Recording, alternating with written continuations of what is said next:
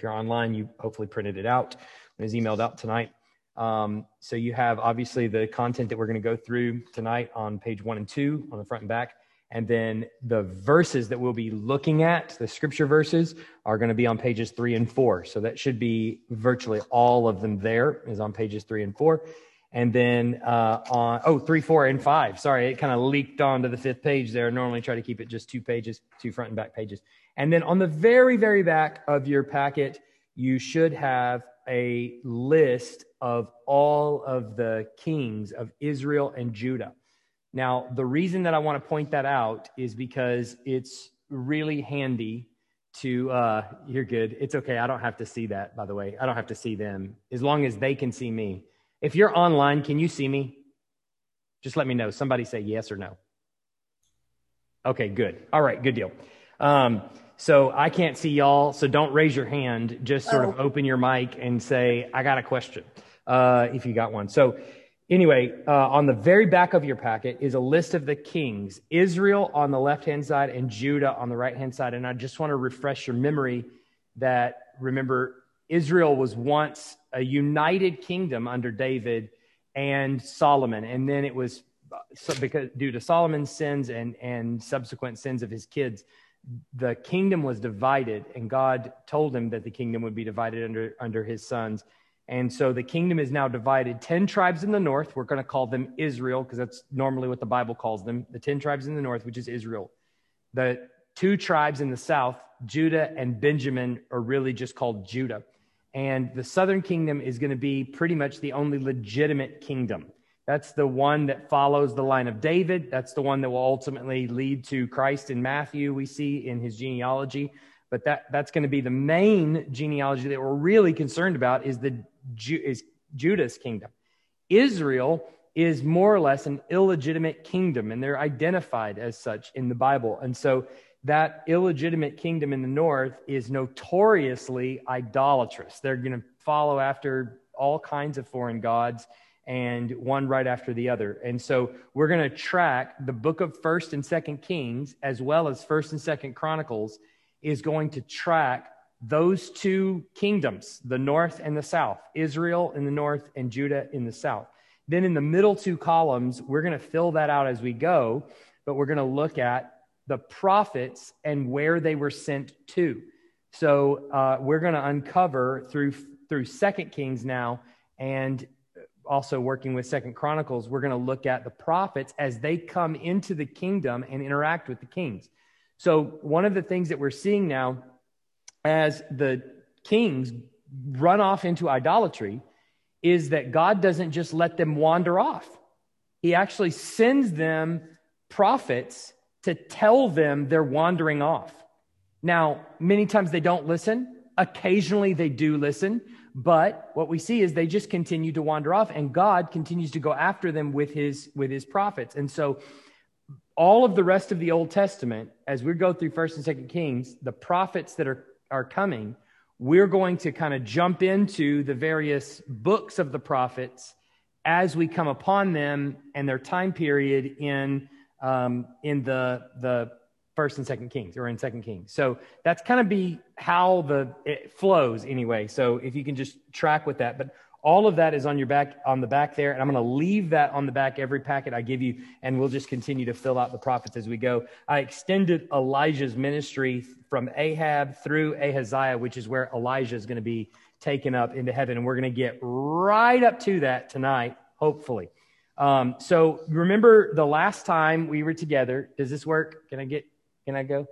Nope. Click on Keynote. Nope. It's on. Good. Yeah, it's on. I just can't advance the slide. Oh. Can you click on the Keynote?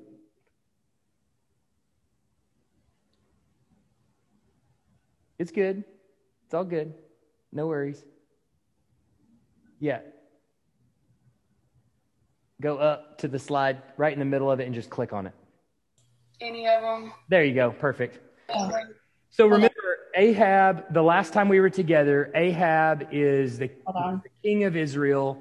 He is dejected. He's sad because he had gone to a neighbor of the palace, Naboth, who had this beautiful vineyard, and he had said to Naboth, hey, would you please sell me your vineyard, or just tell me and I'll give you another piece of property if I can have your property. Well, Naboth refused, as we uncovered last time we were together, which was 2 weeks ago, as we uncovered, the reason that Naboth says no is because the land doesn't belong to an Israelite, right? That's the way Israelites understand their view of property. The whole land belongs to God. They have no right to give that or to sell that to anybody else, except in cases where they're the most destitute, and that's the only way they can live, is they can sell it, get money from it. The person who buys it can use it and reap the benefits for it. And then in the year of Jubilee, the land would be given back to the person who sold it, because that is God's. God owns the property. He has given it to that family, and it passes through that family. And so Naboth said no, and Ahab is sad about that. Well, when Jezebel, his wife, sees that he's sad, she says, why are you sad? And he says, well, because Naboth wouldn't sell me his vineyard. And so she says, you're the king. You just take it. And so she arranges this kind of cockamamie solution where she goes and takes his property. And so when she takes his property, that makes the Lord very upset. And so God sends Elijah to meet Ahab and tell him what is going to happen because he has done this sin. He's going to bring about the death of Ahab's kingdom in the life of his son. I want you to hear that and think about that for just a second, because what we're going to talk about tonight is pretty important when it comes to that. He is going to take away Ahab's kingdom in the life of his son. All right? And so Ahab dies there because he decides, you know what? Come on back. There we go. Ahab decides, he's reached the pinnacle of prosperity, and he has decided, I think, and Assyria is no longer a threat to him right now. And so he decides, since Assyria is not a threat, I don't have a threat from the outside, I want to go get one of our territories back from Syria, not Assyria, but Syria. I want to go get back one of our properties, Ramoth Gilead, from Syria. And Ben-Hadad is the person who he's going to go get that back from. And Ben-Hadad was at once an ally of his, but he realizes he doesn't need that ally anymore. And instead, he makes an alliance with the southern kingdom of Judah, which we're going to talk about tonight. Because in the south, Jehoshaphat is more or less a righteous guy. Jehoshaphat is more or less a righteous guy. He's pretty good. And Ahab is, as we've seen, morally depraved. Absolutely and totally a rubbish. And he goes to the southern kingdom and he says, hey, Jehoshaphat, I want to go get Ramoth Gilead back for our people. It belongs to us. And Jehoshaphat agrees. And they go to battle with Ben-Hadad. And in the battle, Ahab is mortally wounded. He is shot through the breastplate, or between where his armor meets. He is shot through, and he's propped up by his chariot until the evening, when he eventually gives up the ghost and he dies. His body is carried back, and his blood is licked up by dogs, which fulfills the prophecy of Elijah when he came to him originally for taking Naboth's vineyard. So, with all that being said, we look at the events of tonight, and what we're going to do is, instead of looking at the northern kingdom with Ahab has died, we're going to shift our gaze and we're going to look at the south. Now, just before we go there, look on the back just very quickly. I want you to see a couple of things. Look at Ahab on the back on the left-hand side. He's, 6 or 7 down. It says his reign started in 874 and went to 853. Look at across from him, Jehoshaphat. His reign starts in 873 and goes to 848. So his reign starts a year after Ahab and extends another, 5 years after Ahab dies. Okay. Now, that's important because technically what we're doing by looking at the south now and Jehoshaphat is kind of jumping back in time just a little bit. But you're going to see some of the similar events from the southern perspective and what happened with Jehoshaphat. But guess what? You don't get that story in 1 Kings. You have to go to Chronicles to get that story, which is sort of, weird. Hey, it's okay. It is what it is. But if you don't read the whole Bible, well, then you're going to be lost in some parts. Okay. So parallel, where am I at? Let's see if I can get it up here. Here we go. It may just be delayed. I don't know. Can you click it and advance it to the next slide? There we go. All right. Parallel to the reign of Ahab, we have Jehoshaphat's reign in Judah, which, in contrast to Ahab's reign, Jehoshaphat's reign is pleasantly uneventful, right? From the very beginning, he is attempting, because he realizes the evil in the north, he starts to fortify Judah against the enemy of the north, which is Israel. And just like his father Asa, remember we talked about Asa probably a couple of weeks ago or a few weeks ago, Asa was pretty righteous. He brought about some moral reform and started getting rid of some of the high places and some of the pagan worship in the southern kingdom. And so, surprisingly, as far as the kings of Israel go, the son actually more or less followed in his father's footsteps and did something of the same thing. So he tried to rid the land of idolatry and get those things out. So let's look at 2 Chronicles 17, 1-6, where we pick up Jehoshaphat's part of the story. Jehoshaphat, his son, that's the son of Asa, reigned in his place and strengthened himself against Israel.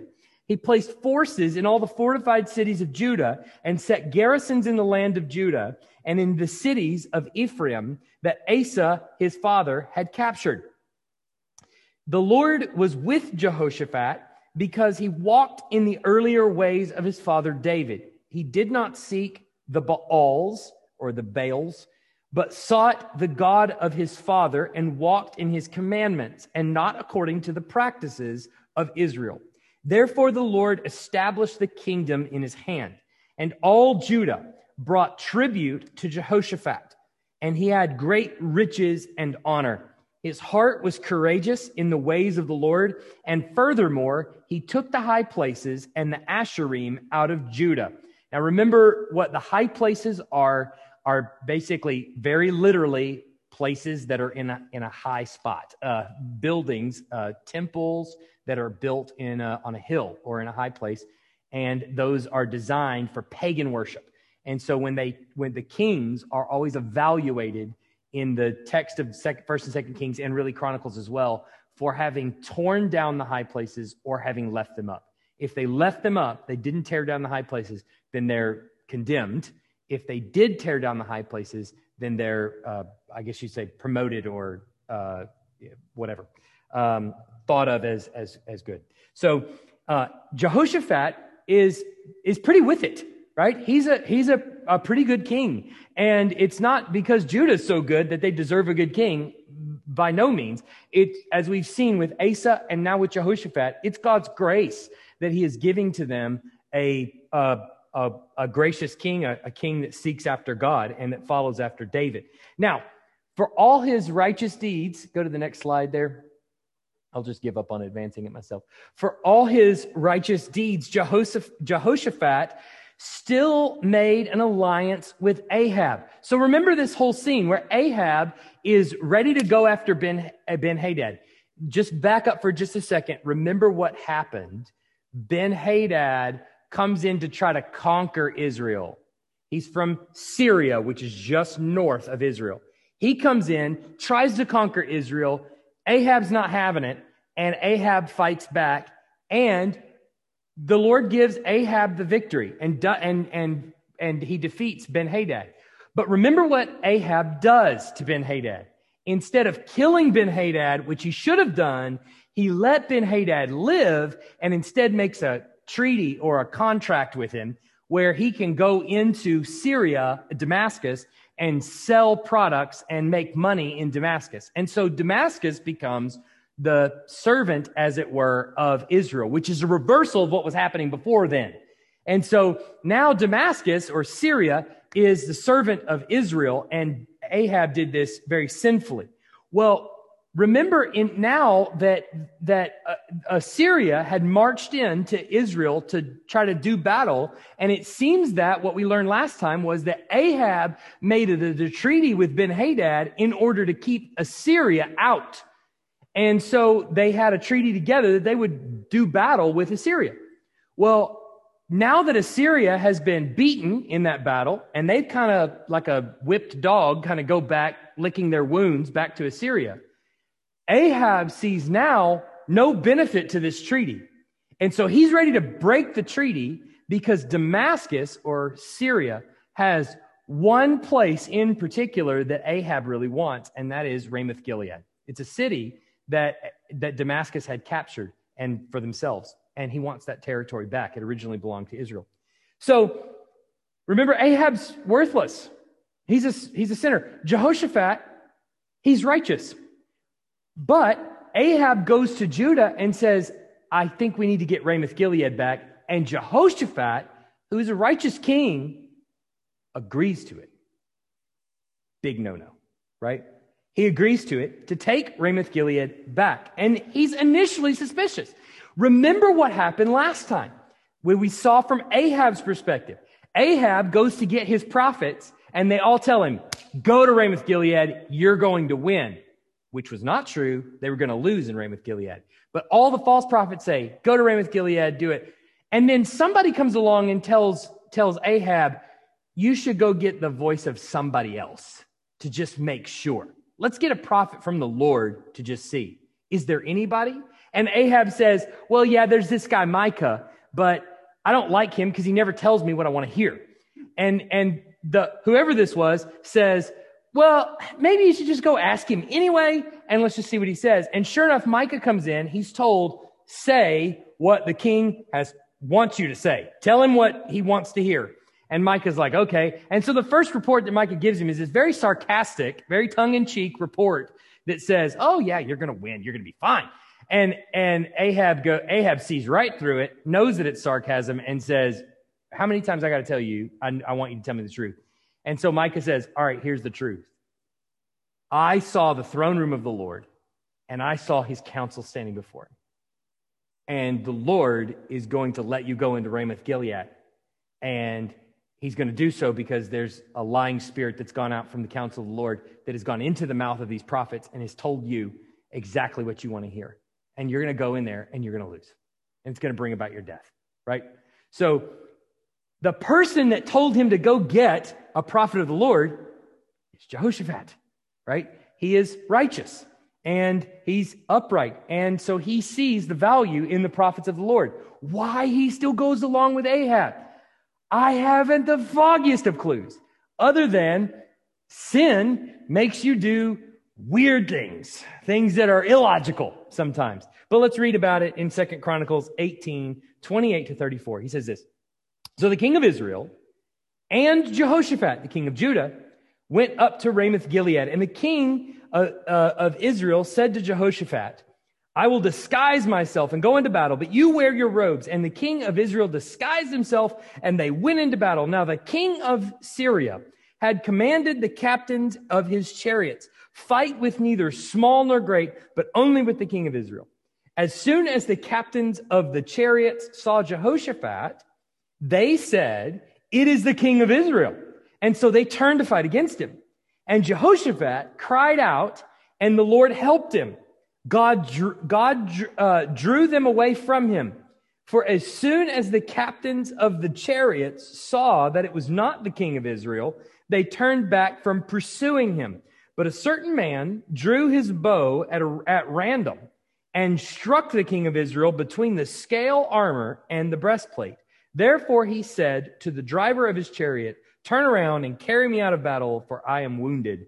And the battle continued that day, and the king of Israel was propped up in his chariot facing the Syrians until evening. Then at sunset, he died.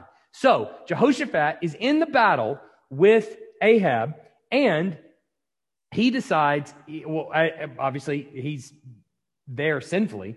The people, the Syrians are told, you don't fight any Israelite. You go straight for Ahab. right? Ahab's the one that reneged on the contract that he had drawn up with Ben-Hadad, and Ben-Hadad wants blood. And so he says, don't go anywhere, go right after Ahab. I want you to kill him, all right? Well, in the battle, they think Jehoshaphat is Ahab, and so they go after Jehoshaphat, and this is the point where Jehoshaphat realizes, oh no, what have I done? I've gotten myself into a battle. He flees away, he cries out, and even in his sin, the Lord reaches down and saves him. All right, confuses the enemy, draws them away. They end up killing Ahab, not Jehoshaphat, and the rest, as they say, is history. Now, one thing that I know about the Lord is he doesn't just let people get away with their sin, especially his children. He goes after them. Now, ultimately, he won't let anyone get away with their sin. That's what judgment is for. But sometimes people escape here and there along the way. And after all, I mean, even Hitler had great success until he ultimately committed suicide. And then was ushered straight into the judgment of God, which was probably not a great scene for him. But Jehoshaphat is, by all accounts, righteous and a child of God. And so what's going to happen to him? Well, because, hey, it worked.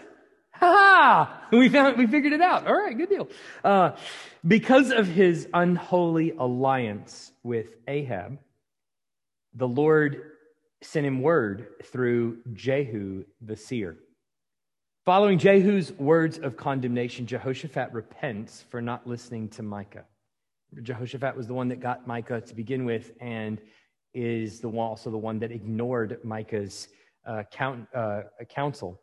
And he repents of it and begins doing the religious reform that he had set out to do initially. And so let's look at 2 Chronicles 19, 1 through 11. Jehoshaphat, the king of Judah, returned in safety to his house in Jerusalem. But Jehu, the son of Hanani, the seer, went out to meet him and said to King Jehoshaphat, should you help the wicked and love those who hate the Lord? Because of this, wrath has gone out against you from the Lord. Nevertheless, some good is found in you, for you destroyed the Ashtaroth out of the land and have set your heart to seek God. Jehoshaphat lived at Jerusalem, and he went out again among the people from Beersheba to the hill country of Ephraim, and brought them back to the Lord, to the God of their fathers. He appointed judges in all the land, in all the fortified cities of Judah, city by city, and said to the judges, consider what you do, for you judge not for man, but for the Lord. He is with you in giving judgment. Now then, let the fear of the Lord be upon you. Be careful what you do, for there is no injustice with the Lord our God, or partiality, or taking bribes.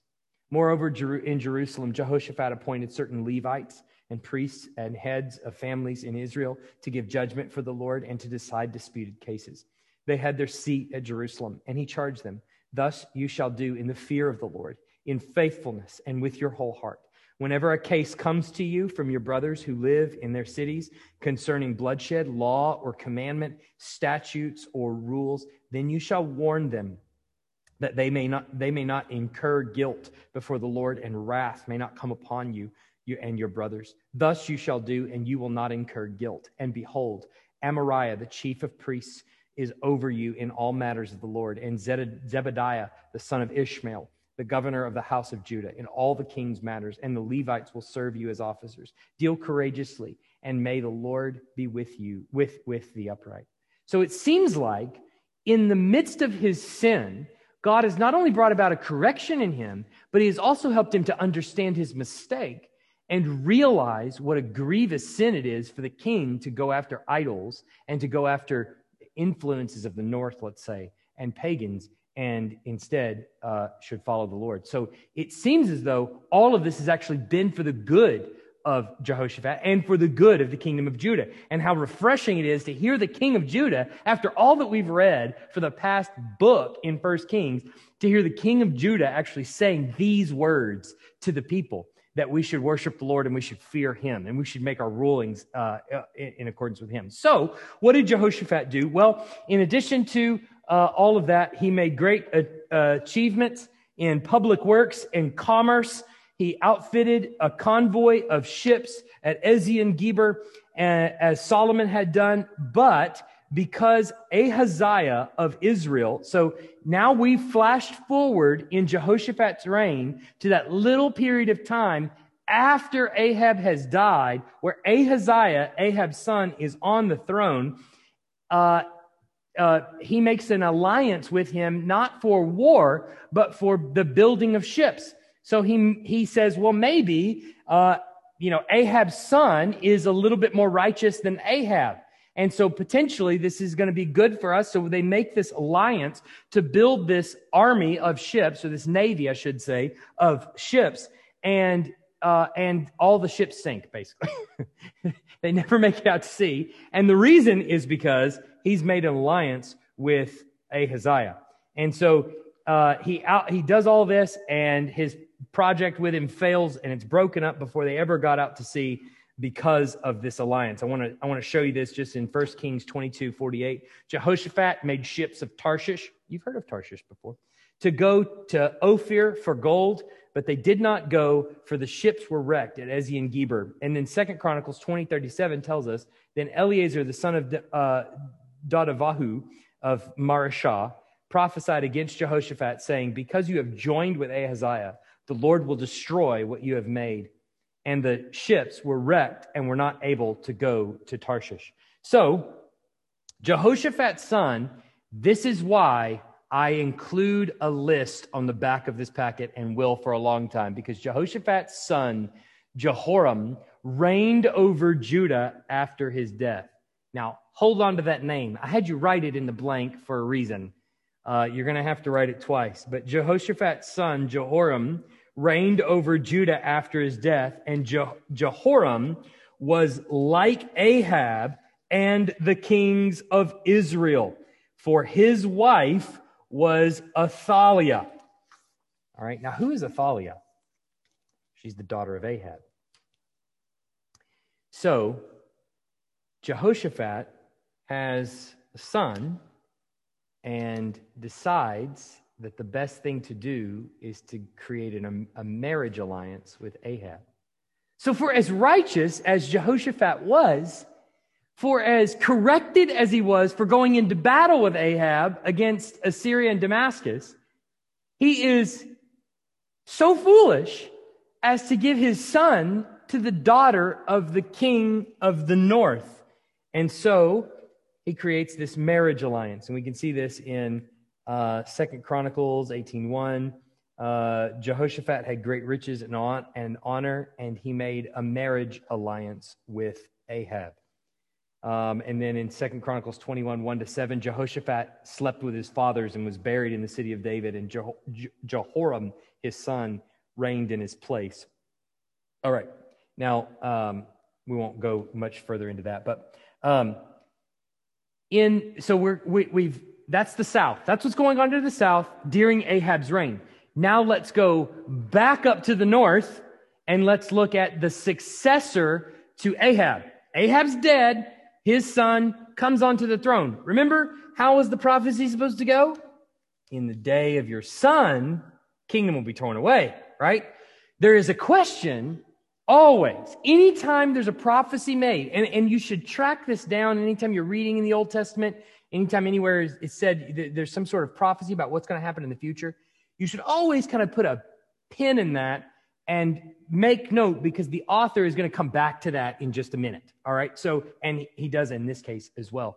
But there's always the question, is the Lord going to be faithful to his word? Is he actually going to fulfill his promise? So here is Ahab's son. Hey, his reign's supposed to end. This is supposed to bring about the judgment of the Lord. And so in the north, Ahaziah occupies the throne of Ahab, who had recently been killed by the Arameans. Now, the evil son followed his mother and father in all their wickedness, and his reign was short because the doofus fell through lattice work on the second floor and was injured. And so we were placing that's probably, I shouldn't say that, but we shouldn't say the word doofus, but we were placing a water heater in our attic, and my wife is downstairs, and all of a sudden she hears, oh no! The plumber's foot came right through our ceiling, and they had to repair it. So similar thing happens to Ahaziah. He's replacing a water heater in his attic, He steps on the sheetrock and falls right through. And he's hurt. And so he's going to reach out to somebody for help. In those days, it wasn't you didn't really just call the doctors. You really needed to figure out what was going to happen. And so you wanted to call the prophets and the priests. All right. Those could intercede before the Lord for you, and they could potentially save you or at least tell you what's going to happen.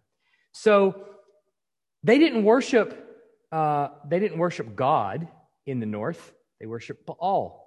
And so he sent his servants to the city of Ekron. Where's the city of Ekron? Do you remember the city of Ekron? You've heard that city before? Ashdod, Ashkelon, Ekron, Ashdod. Remember these cities? There's 5 prominent cities. What's that? The cities of the Philistines. Exactly. So in the city of the Philistines, which there's irony loaded there. What's a king of Israel doing, reaching out to the area of the Philistines and to their gods? Back in the days of even Saul, they sent the Ark of the Covenant into Ashdod, into Ekron, and all the people got boils and all this kind of stuff, and they sent the Ark of the Covenant back, remember? And so, and now here is the king of Israel reaching out to Ekron for their counsel. And so they went to inquire of their god Baal-zebub. You've heard this name before? I think you have heard this name before. Baal-zebub, which technically means Lord of the Flies. All right, which we're going to talk about in just a second. And he reaches out to them to see whether or not he is going to recover. But along the way, they meet Elijah. Elijah is the great antagonist of everyone in the north, right? Anyone that is evil, Elijah is kind of the thorn in their side. And the king Ahaziah knows it. And so along the way, his people meet Elijah. Elijah doesn't really identify himself. He tells them what's going to happen. He's not going to live. He's going to die. And so they come back to the king and they say, well, we're back. And he says, why are you back so quickly? And we pick this up just a few verses in 2 Kings 3:18. I don't have the verse markers here, so it says, the messengers returned to the king, and he said to them, what verse is that? The messengers, it's in 1 Kings 1:3-18. The messengers returned to the king, and he said to them, why have you returned? Everybody found that part of it? It's right in the middle of the passage. 5. All right. Verse 5. The messengers returned to the king, and he said to them, why have you returned? And they said, oh, there was a man. He met us, and he said, go back to your king that sent you and say to him, thus says the Lord, it's because there is no God in Israel that you're sending to inquire of Baal-zebub, the god of Ekron. Therefore, you shall not come down from the bed to which you have gone up, but you shall surely die. He said to them, tell me about this man. What kind of man did you meet? How did you come to meet this man that you were told these things? Tell me a little bit about him. Well, they answered him, he wore a garment of hair with a belt of leather about his waist. And he said, it's Elijah the Tishbite. I knew it. It's Elijah the Tishbite. Then the king sent to him a captain of 50 men. You got to love this story. So the king says, look, I'm just going to tell it because rather than read it. He says, look, here's the deal.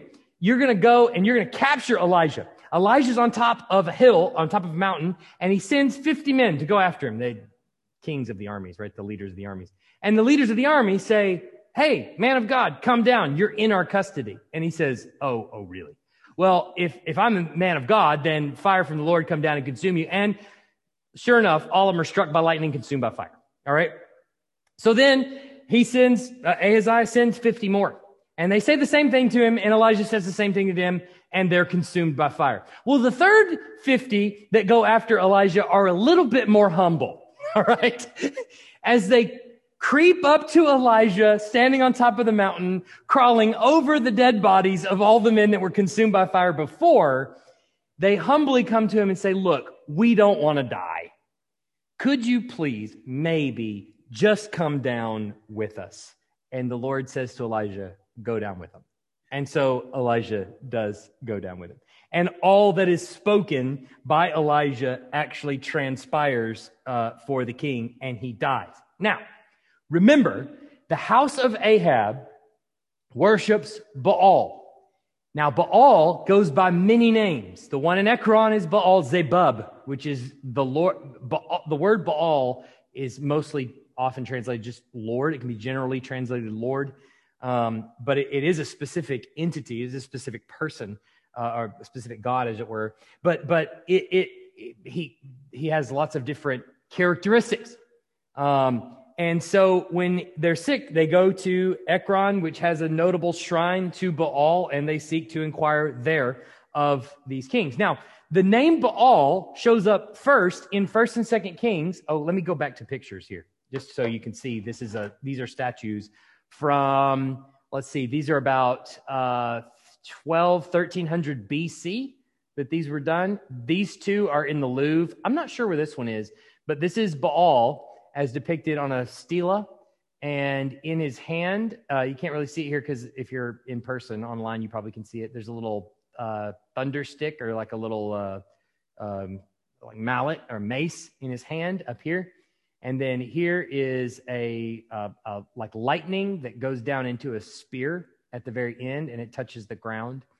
Baal is known to the Canaanites as the god that rides on the clouds, the god of the thunder and lightning and rain. So Baal supplies the fertility of the ground.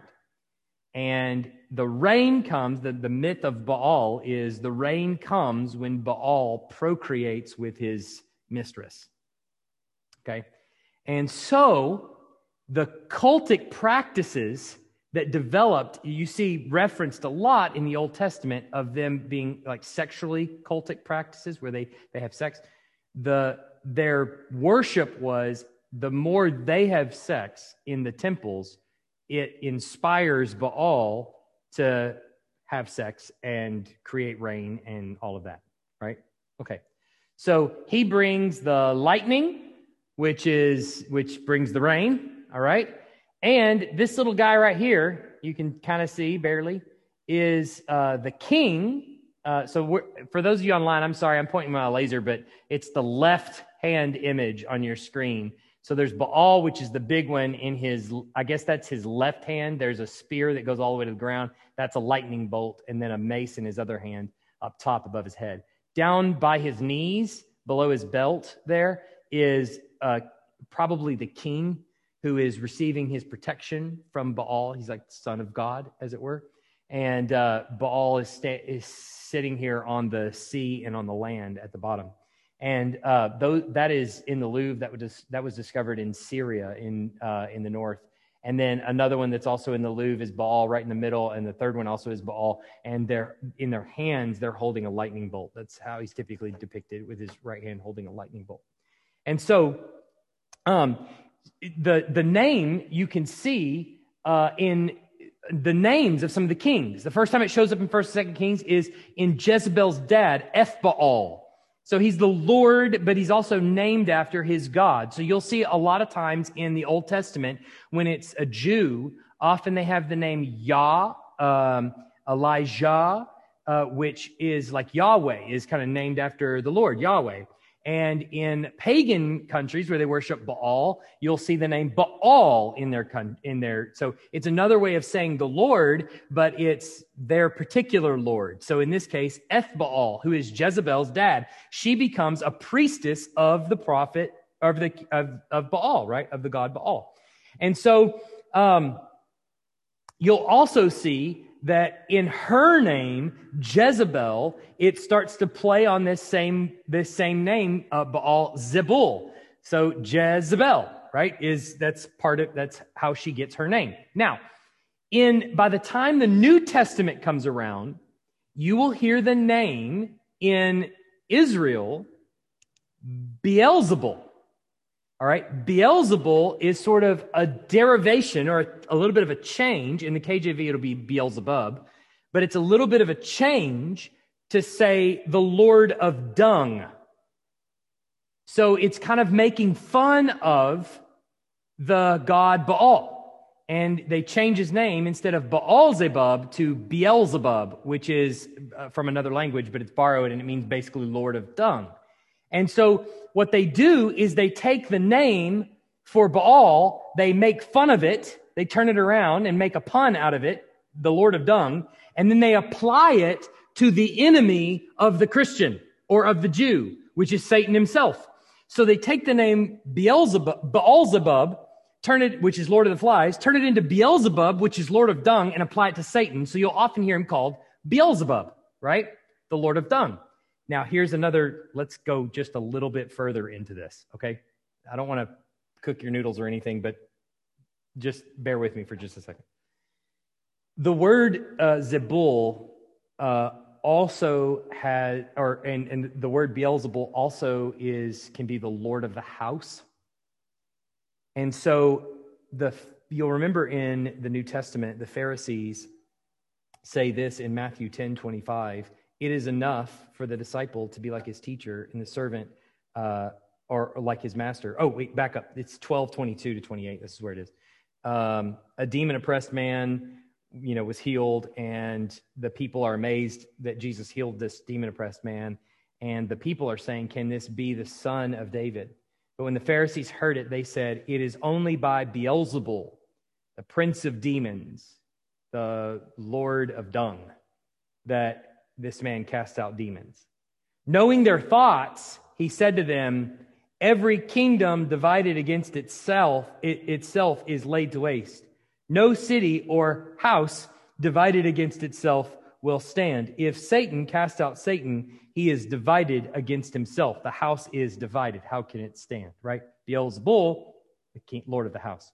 If the house is divided, how can it stand? He says, if I cast out demons by Beelzebul, by whom do your sons cast them out? Therefore, they will be your judges. But if it is by the Spirit of God that I cast out demons, then the kingdom of God has come upon you. So the question that the Pharisees are asking in the New Testament of Jesus is, this guy is his power is by the Lord of Dung. And Jesus's turn is, no, this is actually the Lord of the house. And he is coming to bring the kingdom to you. So if it is by the Lord of the house that I actually bring the power, then the kingdom has come upon you, and you must answer questions. You have to respond to it. So it's kind of a little bit of a play based on history that they're kind of going into this. But that's so Baal is who they worship, and that's kind of what he does. He's sort of the rider on the clouds. By the way, Jesus is going to later claim to be the cloud rider from Daniel. So we'll see that in our sermons and on Sunday as we get to Matthew 24 and 26 and all those. The Pharisees who challenged Jesus, in effect, claim the high prophetic ground of Elijah. They're charging Jesus with the sin of Ahaziah, the king who consorts idols, by saying that it's by the power of Beelzebub. So Jesus is, in their thinking, the upstart blasphemer with a new teaching in Israel. Is there no God in Israel that you should be casting out demons in the name of Beelzebub? And Jesus's turn on them is, no, if it's that won't work. But if it is by the power of God that I'm casting out demons, then kingdom is upon you. So the question then is, how is God's prophecy through Elijah going to be fulfilled? And so Ahaziah's rule comes to an end, and he doesn't have any children, but he does have a brother, and his brother ends up taking over the throne. And so it's unexpected. The house is going to be destroyed in the days of Ahab's son. Ahab's house is going to come to ruin in the days of Ahab's son. But it wasn't Ahaziah. It is actually Jehoram, Ahab's son. Have you heard the name Jehoram before? Yeah. He's also the king of Judah.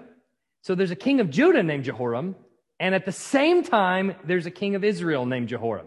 Shouldn't be confusing at all. You will see them as Jehoram, and sometimes you will see them as Joram. But they'll both be called basically the same name. They rule at about the same times. And so it can get very, very confusing. So we have to keep them straight. Jehoram South, Jehoram North. All right, same name.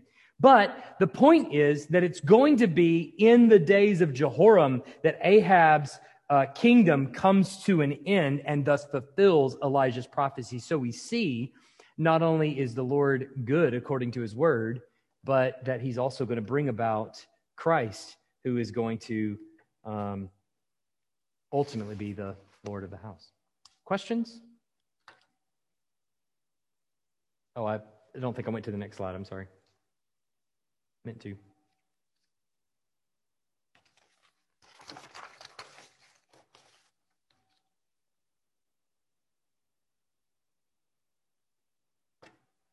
You can end the slide share, maybe, Jehoram. I think, there we go. Perfect.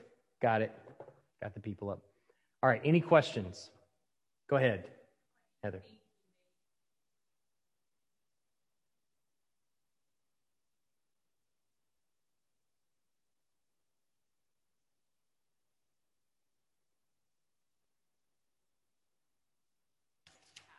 Yeah. So Heather asked the question, why does he makes these bold statements, follow the Lord, fear the Lord, and then he does these really boneheaded things. Well, it's a good question, and I don't know that we really know the answer to it. I can say some general principles that come back time and time again in the Old Testament are things like, well, when first of all, the kings in Judah are never perfect. They never walk that line perfectly. And there's a lot of things that I think you and I can probably relate to some of this. There's things that we do, and then 20 years later we go, man, what was I thinking? And the answer seems so obvious, even just maybe even months later. And when you look back on it, you go, good grief. I was just short-sighted and blind. And hopefully, maybe that's it. But it could also be, and I think a lot of those things come into, a lot of the temporal things come into play. So a marriage alliance between people that are supposed to be your kindred seems to be, on the surface, it has a certain logic to it. Let's say that. It might not make religious sense, holiness sense, but it does have a certain logic to it. You can see where uniting the kingdoms together under the monarch could be a potentially good thing. And so ultimately that wasn't the case, but once you are engaged in sin, lots of things can make total sense to you, perfect sense to you, when you're engaged in sin. And I think that's about all I can say for him. But he seems to at least have a heart that, goes after David and the way David did, and David made some grievous sins too, so they're all fallen. And so it just brings about really the need for a king who's not going to make those kinds of choices, which we ultimately see in Christ. Yeah. Good. I have a question. Sure, Doug. So, Michael, how would you handicap from the perspective that when you think about us, and so if we're born again, we have our hearts been regenerated, and we have the Spirit of God living within us, and we sin. And these Old Testament kings, David had the Spirit of God more consistently than others. They're basically trying to, they're living a life, some morality, a lot of it immorality, but they don't really have the Spirit of God. They are, I think, born again, or they're not, but they don't have the kind of tools that we have. And so how do you handicap that? Because it's easy for us, to say, well, he did these stupid things, but then they're subject to a lot of cultural pressure, political issues, like maintaining the kingdom by marrying the daughter of an infidel and all these things. And so it's hard for me to kind of put that in perspective and kind of, I don't feel like I'm morally capable of judging them so much. Right. It sounds really bad what they're doing. Yeah, and it's hard to even know what that's like to not have the Spirit. And you see that even with the disciples in Acts. They're when Jesus appears to them in the end of Matthew, And there, it says even some of them didn't believe. And then after he's gone, they're in the upper room in Acts, and they're standing around wondering what to do, praying to the Lord. They're casting lots for who's going to be the fill-in for Judas, essentially the replacement for Judas. And it's not until the Spirit comes upon them that all of a sudden they gain understanding and insight into what's been taking place. Peter's able to preach a miraculous sermon there at Pentecost, and the rest is history. They go out in boldness and continue to preach. And so you kind of can see a difference between when the Spirit comes and when it doesn't. And even in the 1st and 2nd Kings, 1st and 2nd Samuel, you see it time and time again when the Spirit of the Lord comes upon a person, or in as Doug kind of alluded to, but the spirit of that went out into Ahab to convince him, or into his false prophets to lie, and to convince him to go to Ramoth Gilead, where he would eventually meet his demise. All of that is fascinating. What happens when a person's under the influence of the Holy Spirit in one case, and the spirit of deception in another. So it's hard to put ourselves in their shoes and understand what that's like, but someone like Jehoshaphat, who seems to have the Spirit of the Lord in one place, and then it's withheld from him in another. My plan next week is, hopefully, if everything goes according to plan, next week we're going to look at Elijah being taken up, which will hopefully transition that night into sort of how the Last Supper would have gone and how it would have looked. And when we do the Last Supper, we can look at Elijah's seat at the Last Supper and things like that. And I want to kind of look at how that would break down in the New Testament. So it'd be right leading up to Easter. So hopefully we'll be able to do that next week if all goes according to plan. And if it doesn't, then, well, we'll reboot and go to next year maybe. All right, let's pray, and then we'll get out of here. Heavenly Father, we thank you for a time together and read your word and study it. We thank you for an opportunity to talk about these things and to think deeply about how you have crafted history and brought about its conclusion in Christ, and how you are still bringing about its ultimate conclusion, the consummation of your kingdom in Christ. And we long for that day. We pray that you would go with us and before us. Help these words of yours to sink into our heart as we leave. May they convict us of sin and remind us of truth. We pray these things in Jesus' name. Amen. Thank you, Michael. Thanks. See y'all. Bye. They could just hear